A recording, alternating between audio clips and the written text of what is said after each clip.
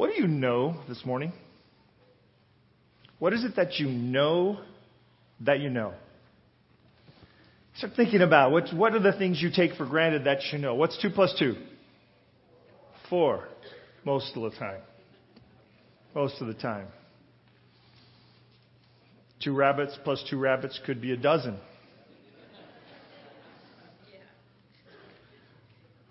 How do you spell your name? How long have you known that? Where'd you get that information? How do you know the things you know? And are you sure you know or you think you know? You know? You've had educators, you've had various people come into your life and share things with you. Your earliest teachers were probably your parents. They're the ones who taught you your alphabet, taught you to count, probably the ones who told you how to spell your name and had help you learn how to write it.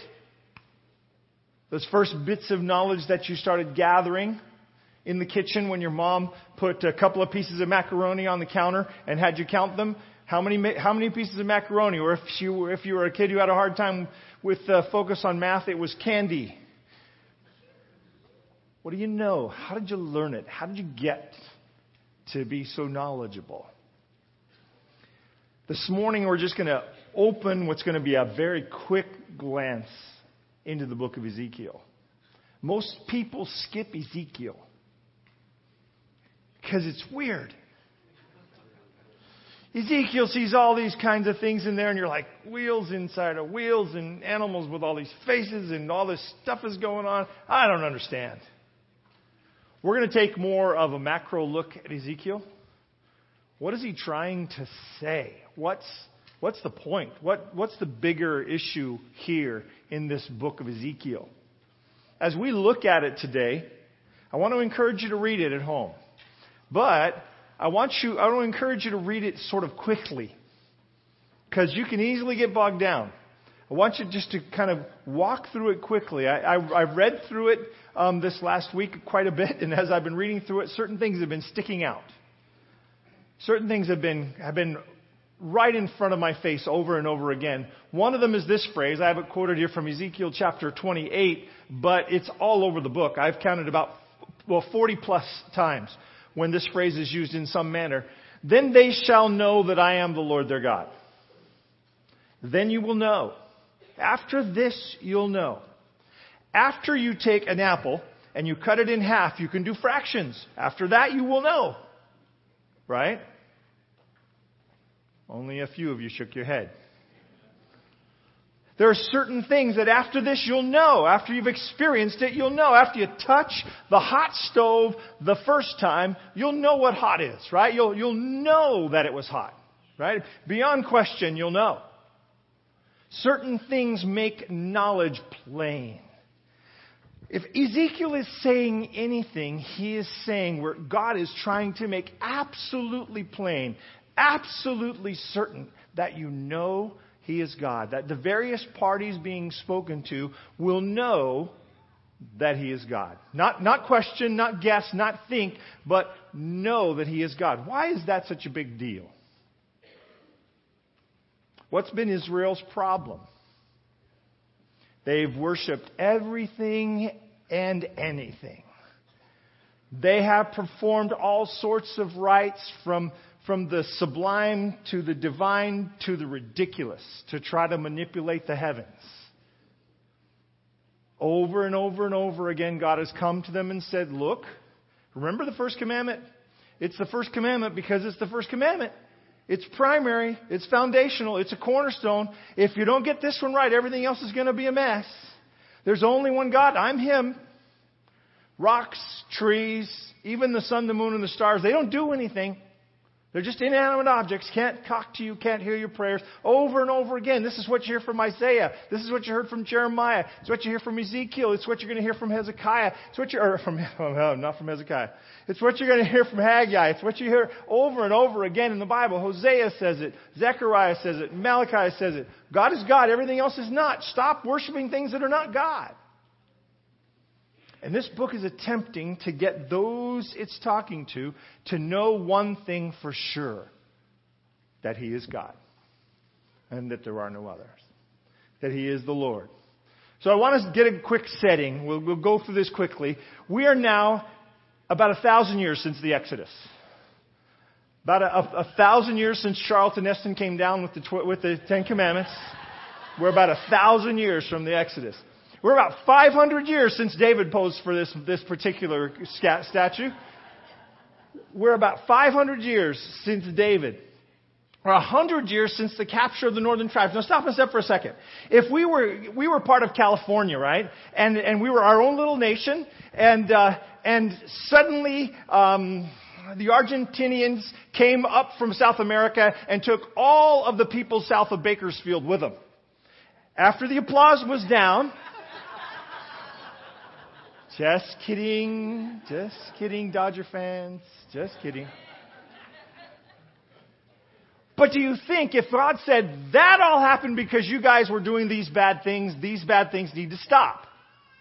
Do you think you would get it? Do you think you would know? Or would, after 100 years had passed, you kind of go, I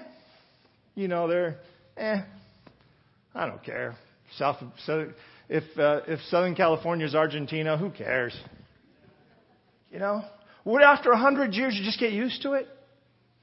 Would you get used to stopping at Highway 5 somewhere before Bakersfield, Oildale or someplace? That's the end of Highway 5 and you're under new country? Would you get used to that? Would you just kind of go, oh, okay. Need a passport to go to Santa Barbara? It's 100 years. That's a couple of generations. Would you still know? Would you still understand? Would you still keep it close? Would you still be aware that the reason that it happened was because of what we had done?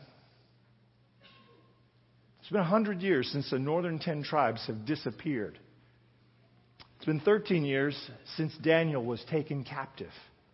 The original captivity is in 605. Now, as Ezekiel starts writing, it's been about 13 years since Daniel, the first group, was taken captive. Think about all the things you get used to. And if you have a 13-year-old child, you got used to that in the last 13 years. Right? Think of all the things you adjust to. How many of you have been married for a decade or so? You got used to that. Right? Think of all the things you can just adjust to. It's been 13 years since Daniel and the politically and educationally elite people of Israel have been taken off to Babylon. It's been not quite so long. It's only been about 5 or 6 years since about 10,000 other people who were considered in the upper echelons, priests and leaders in Israel, were taken off to Babylon. So when we find ourselves here, as Ezekiel starts to write in 593 BC, we find that people are learning to adjust to the captivity. And Ezekiel's speaking to those people.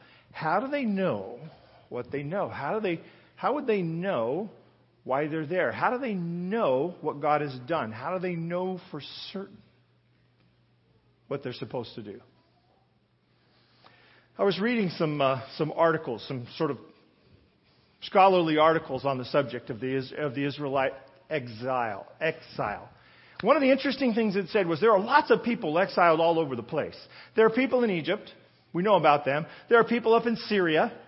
There are people who are in Edom. There are people who have gone all around to escape what's going on in Israel. The Babylonians have come in. They've just thrashed the place. And lots of people just ran, escaping in all different directions.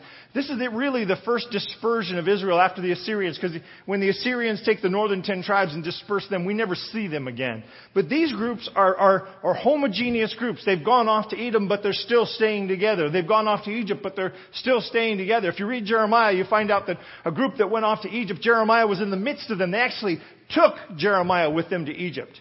He went with them. We're not certain whether he was a volunteer or not, but he's in Egypt. When all of this is going on and all these people have gone in these various places, the author asked the simple question, which I had never thought of before. He said, why didn't any of these groups come back and build the temple? They had easy access. They could have come and gone as they wanted. Why didn't any of them gather the resources and the materials and come back and start rebuilding the temple or resettling Jerusalem? Why does it take these people from Babylon, and why are they the ones? And the author's argument is why we're having this conversation over the next few weeks about exilic prophets, prophets of the exile. The author's argument was simply this. The people who had gone off to Babylon had prophets. They had Jeremiah, who was speaking to them from a distance. They had Daniel, who was speaking on their behalf to the kings. And they had Ezekiel. There was somebody there guiding them, helping them to become what they were going to become, a nation who was now completely loyal to God, loyal to a fault, in fact. They would never again go after the gods of their neighbors. They would never again bow down to a foreign god. How did they get there? So, we know that they have been around now over there for about 13 years. Do you think you would know what not to do if you'd been hauled off in captivity and you'd been there for 13 years? Do you think you would know what God sent you there for and what not to do anymore? Okay, we'll take a vote. Raise your hand if you think after 13 years of being hauled off to Babylon, you would figure out that God was upset with what you were doing and stop doing it. Raise your hand. Okay, raise your hand if you don't think you would figure it out. Okay. They're with the second group. Ezekiel chapter 2, verses 3 and 4. When Ezekiel's being told who he's going to be ministering to and what's going on, he says, Son of man, I'm sending you to the children of Israel, to a rebellious nation that has rebelled against me. They and their fathers have transgressed against me. Note the next phrase. To this very day. For they are impudent, and a stubborn children. So they have transgressed, and they're still transgressing. They are still busy doing all the things that I told them not to do. They're still doing things that I told them to stop doing. They've brought their sin with them to Babylon. Are you surprised by that? There's a phrase in the 12-step world that says, wherever you go, there you are. True? Wherever you go, there you are. You drag yourself around with you wherever you go. Wherever you go, there you are. And they are off to Babylon. They've been there for 13 years. And they've dragged a lot of that attitude towards God with them. And Ezekiel is speaking into that to try to change the way they think and change the things they know. You see, what the Canaanites had taught them was that rain comes down from the sky because of Baal. And the plants grow up from the ground because of Asherah. And this and that and the other gods were controlling all the various things around them, including the sun and the moon and the stars, and they were worshiping all of those things. And they said, these are the things we know. When they went off to Babylon, all the Babylonians worshiped the same stuff. And so they weren't really making a good, fast transition back toward God. So how are the folks doing back home? So back in Jerusalem, things are pretty rough. All the leaders are gone. Kings are gone. The Babylonians are picking their kings now. Babylonians are ruling them. They're governors over them from Babylon. The priests are gone. Pretty much everybody who has a bank account with anything in it is gone. And you have just a handful of people that have been left there to try to maintain things. The Babylonians didn't want to completely decimate the population. They wanted to leave a little bit of something there to keep Israel functional. They would like to get taxes. And if there's no one there, there's no one to tax. It's not unreasonable for them to do this.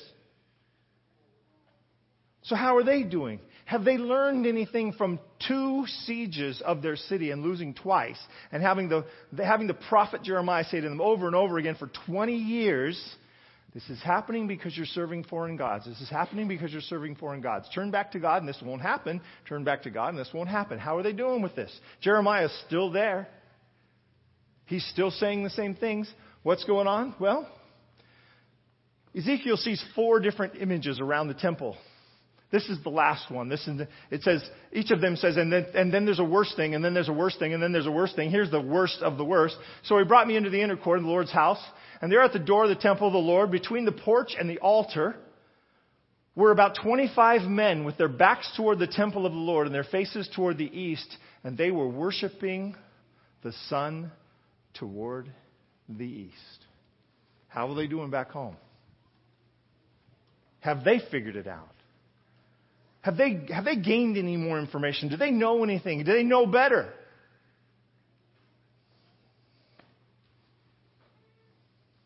Not going so good, is it?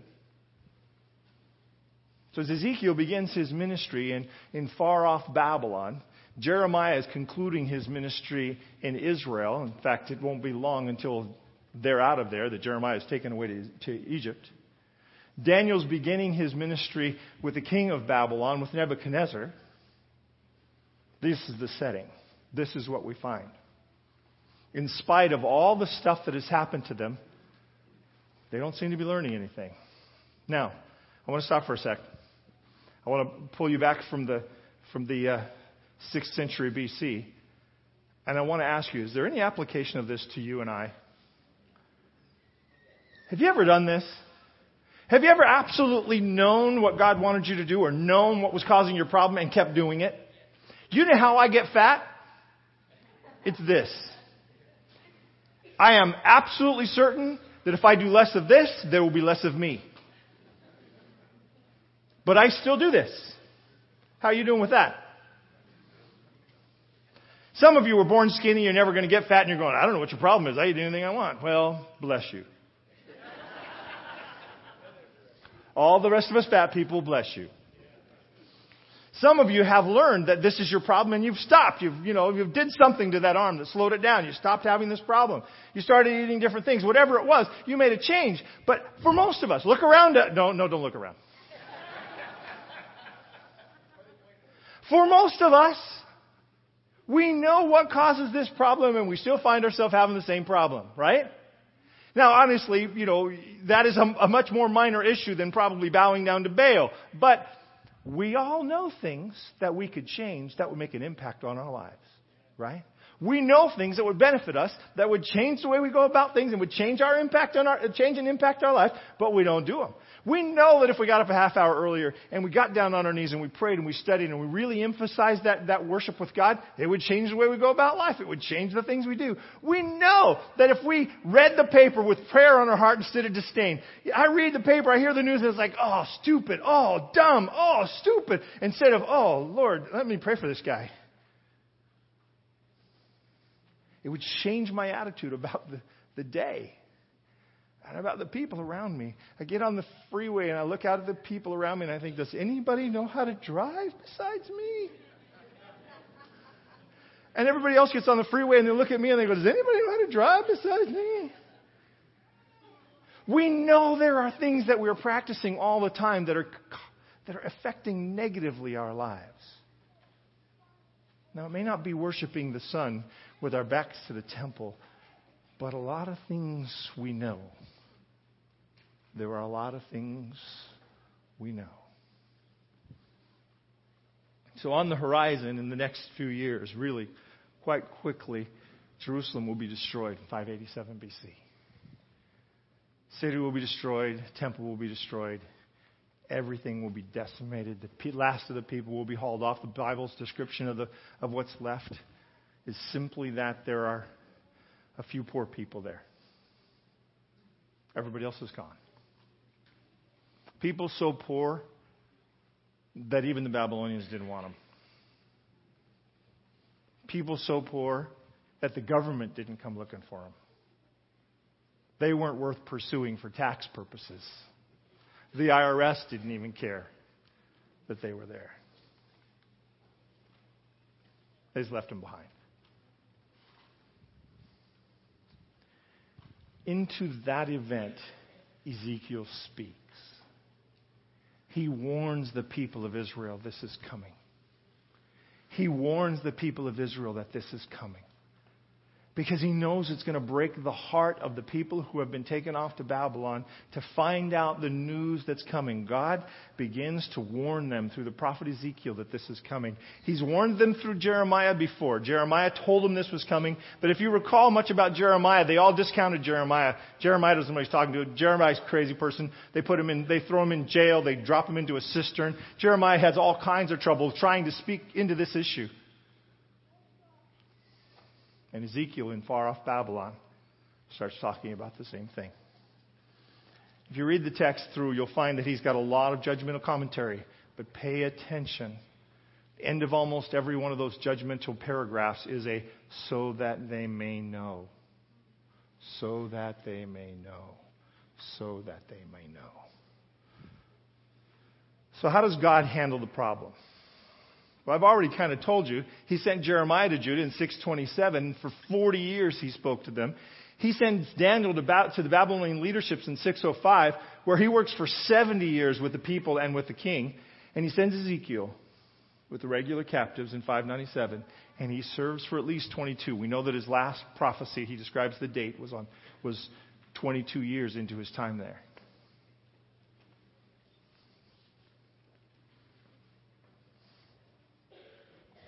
So, remember, back home when Ezekiel starts, they're worshiping the sun. And Ezekiel is shown the departure of God from the temple. So imagine how hard this was for him. Imagine how hard this was for the people to see this prophet of God. The vision God shows him is that God himself is leaving Israel. He's departing from the temple. God has packed his bags and he's out. How hard would that be to carry that message and to know that truth?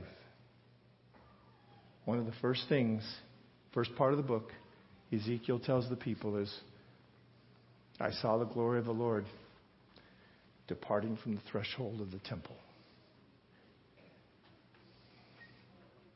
He's gone. You see, it wasn't Israel that made Jerusalem special or made the temple a neat place. It wasn't the Jews that made the temple something special. It was the presence of God. And he's gone. He's 4 or 5 years into his ministry as a prophet, and he tells them God's out. But listen also to what God begins to say to them. In the midst of all these commentaries about judgment, in the midst of all these things that he's describing, you guys are doing this thing wrong, you got to stop it. You got to doing this thing wrong, you got to stop it. You're doing this thing wrong, you got to stop it. Please stop. In Ezekiel chapter 11, therefore, say to them, thus says the Lord God, although I have cast them far off among the Gentiles, and although I have scattered them among the countries, yet I shall be a little sanctuary for them in the countries where they have gone. The glory of the Lord has departed from the temple, and he's gone with you. The glory of the Lord has departed from the temple, and he's gone with those of you who are faithful to him no matter where you've gone.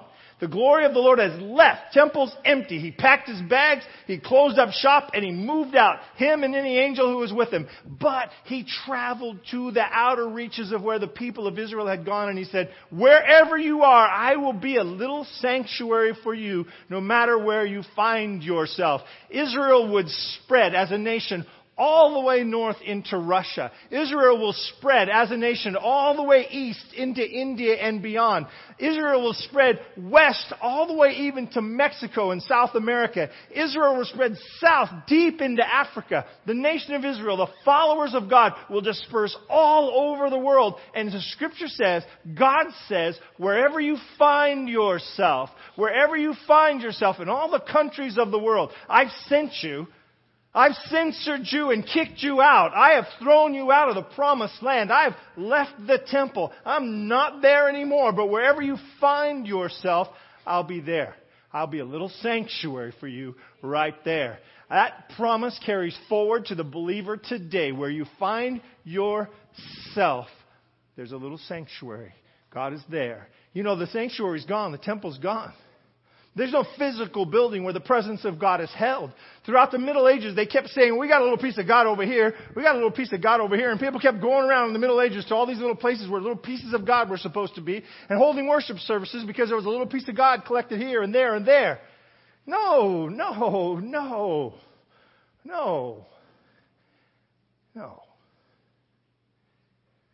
Instead, wherever the church went, there was the presence of God as a little sanctuary for the followers, for the believers, for the people.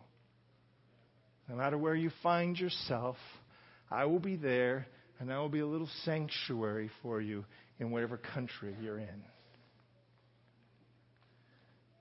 The Jewish church spread to all of those places that I mentioned. Christianity has covered the globe.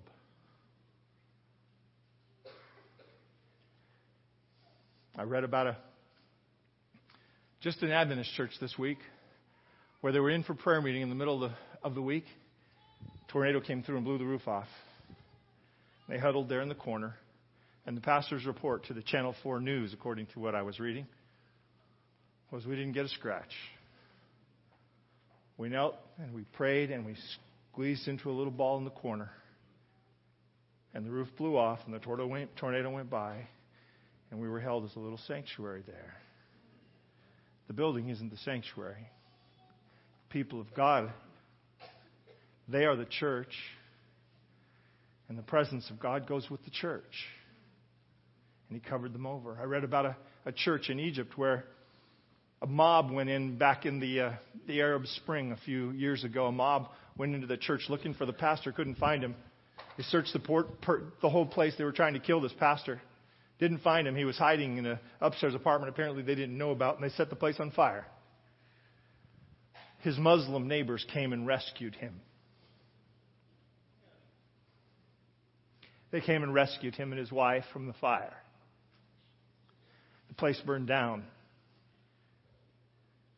And the Muslim government of Egypt said, "This is appalling." And they rebuilt the church. They opened the church just in the last week or so. You see, wherever the people of God are, it doesn't really matter how all the political factions are going around it. God is still a sanctuary for them. God is still a sanctuary for us. God is still a sanctuary wherever we find ourselves and however we ended up there. Israel's in Babylon because of bad behavior, not because God said, let's go on vacation to Babylon. He didn't say, let's go as missionaries to Babylon. He said, you guys are worse than the Babylonians. Get out of here. Go back to Babylon. That's where you all came from in the beginning.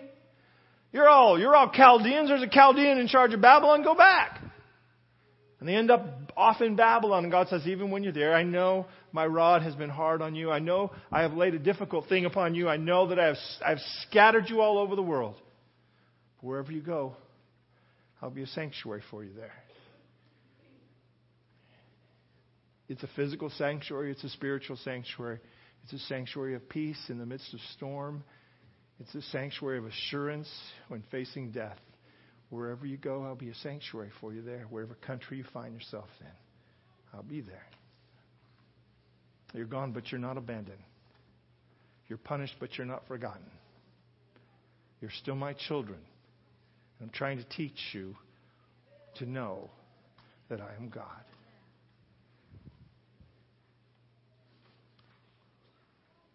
So why scatter them? I will make you pass under the rod. I will bring you into the bond of the covenant. Remember the covenant said if this happened, if they disobeyed God, if they didn't follow God, if they worshipped other gods, that they would lose their way. He described this very thing. I will bring you under the bond of the covenant. I will purge the rebels from among you and those who transgress against me. Then you will know that I am the Lord. Then you shall know that I am the Lord when I bring you into the land of Israel, into the country which I raised my hand and oath to give your fathers. Look, I'm taking you away, and the punishment there is so that then you will know that I am the Lord. I'm going to bring you back, and when I bring you back, then you will know that I am the Lord. And there you shall remember your ways and all your doings with which you were defiled. And you shall loathe yourselves in your own sight because of all the evils that you have committed. What is he saying? You're going to figure it out. You're going to learn from this. You're going to know that I am God. You're going to know that this is the reason you're out here. You're going to know why you've been wandering. You're going to know why you ended up in Babylon. You're going to understand. You're going to finally figure this out. Finally, you're going to know. You're going to know you caused the problem. I didn't. And when you know, it'll change the direction of your life. Since we've already started down the 12-step description this morning, what is the first thing you have to do in the 12 steps towards transformation out of your addictive patterns of your life. What's the first thing that a person has to do? You have to admit that you have a problem. You have to admit that you have a problem. So I try 12-step programs. You stand up at the beginning and you introduce yourself. Hello, my name is Walt and I'm an alcoholic. You state your name and you state the problem. You don't deny it. You don't pretend. You don't say, hi, my name is Walt and I used to be an alcoholic. You don't say, hi, my name is Walt and I'm kind of an alcoholic. You don't say, hi, my name is Walt and I'm a weekend alcoholic. None of that. None of that stuff. You come right to it, you admit it, and you deal with it. Hello, my name is Walt and I'm a sinner. This is the Apostle Paul. Hello, my name is Paul. And I am the chief of sinners. Admit that there's a problem. Israel had to understand and admit that there was a problem. To understand that they were the cause of all the evil that they had experienced. They had been under a hard time. It was difficult to see their city sieged. It was difficult to see their city fall. It was difficult to see their temple burned to the ground. It was difficult to be taken off to Babylon. All of those things were difficult, but they had to understand God had not done this to them because He just was capricious one day and decided to. That God had said, you no longer represent me. Your temple no longer represents me. Your activities no longer represent me. We've got to stop. I refuse to be codependent with you any longer. I refuse to continue along pretending it's okay for you to keep behaving this way. Pretending that the whole world can look down on you and say, hey, they can do it. Why can't we? The whole world sees the people of God worshiping the Son and they think that's okay with God. And God says, no. We can't do that anymore. He turns His face from them, and the enemies at the borders come rushing in. Babylonians at the lead, and God says, they're under my direction. So that you'll know that I am God. And that everything else is a rock or a stick or a tree. So that you'll know. Then you shall know that I am the Lord. When I have dealt with you for my name's sake, not according to your wicked ways. When I have brought you back for my name's sake, not because you're special. Not because of the behaviors that have been so evil. Just because that's who I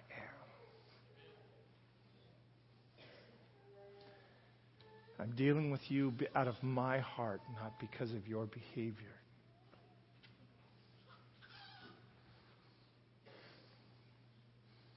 Is there anything more important that you can think of than knowing that?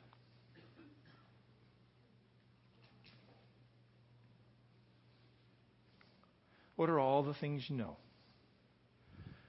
Are any of those facts, or any of those bits and pieces of information, are any of them more important than that?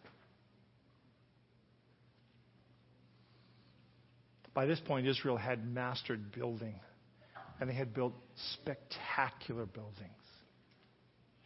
Jerusalem and the temple were beautiful.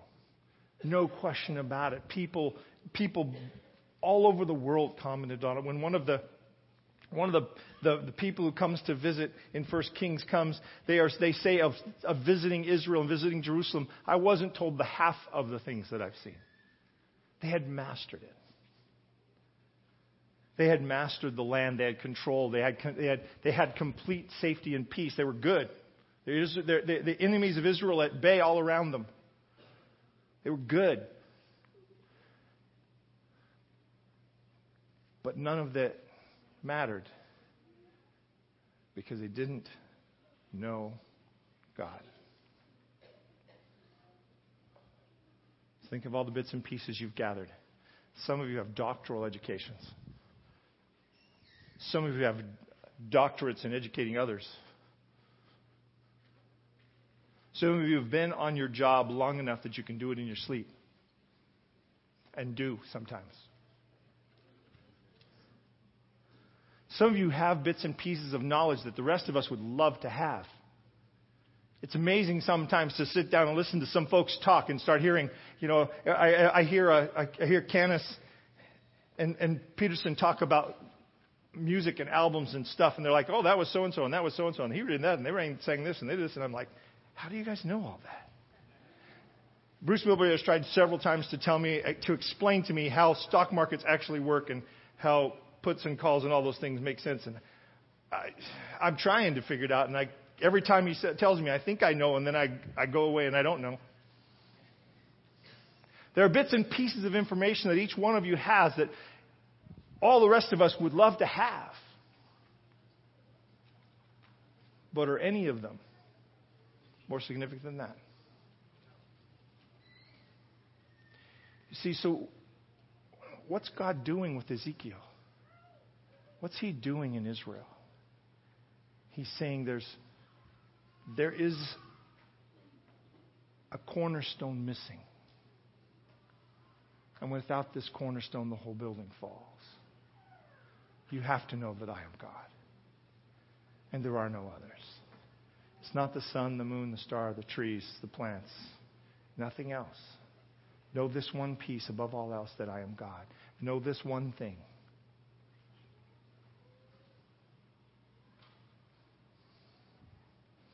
So today, how do you know that God is God? How sure are you this morning that God is God? Would anybody else know that you know that? Would your neighbors be sure that you know that God is God? You see, Israel had two problems.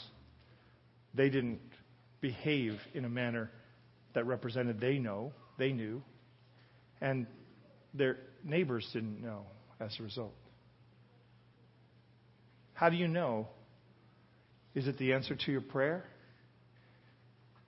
Is it that moment when you gave your heart to Jesus and it finally gave you peace? Is it that time when you stand up and you worship and you sing and you praise and you're just certain? Have you searched the Scriptures and found them to be true? Have you read about the prophets and the prophecies and they've given you an anchor? How do you know today? How are you sure? Have you been through a difficult time under the rod that was so hard you didn't think you could survive it, and yet you did, and on the other side of it you said, I only made that true, I only got through that experience because I know, because I found out, because it's true that God walked with me in it? How do you know that you know this morning? Is there anything more important? And what importance would you place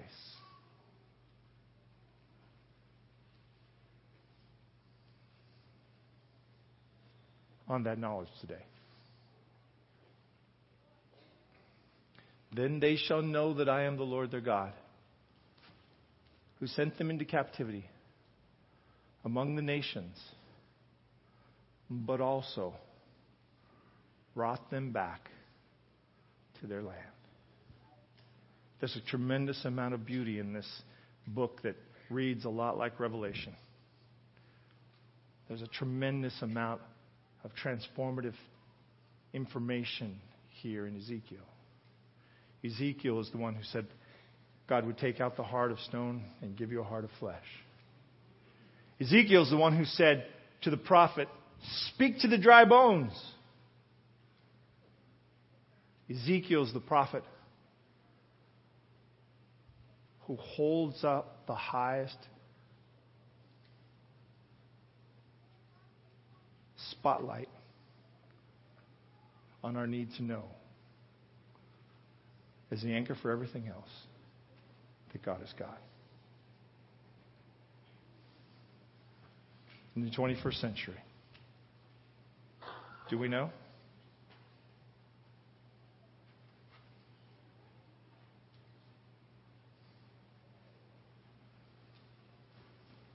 How important is it?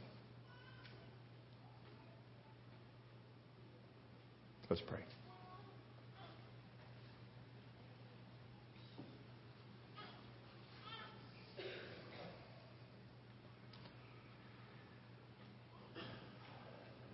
Father, I pray that you would give us the wisdom to learn from the experiences of others. Help us to see in the experience of Israel that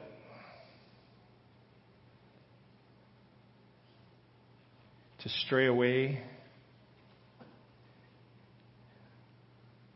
to make the center of our worship anything but you,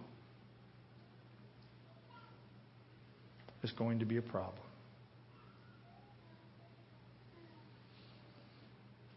Help us to anchor our faith so that in the depths of our heart, in the core of our spirit, we know that you are God. And that from that root, everything else will come. That we can have the peace of a sanctuary for ourselves that is you, because we know you. That we can rest and trust and have faith in whatever comes, no matter what befalls us, no matter where we have to live, no matter what we experience, because we know you.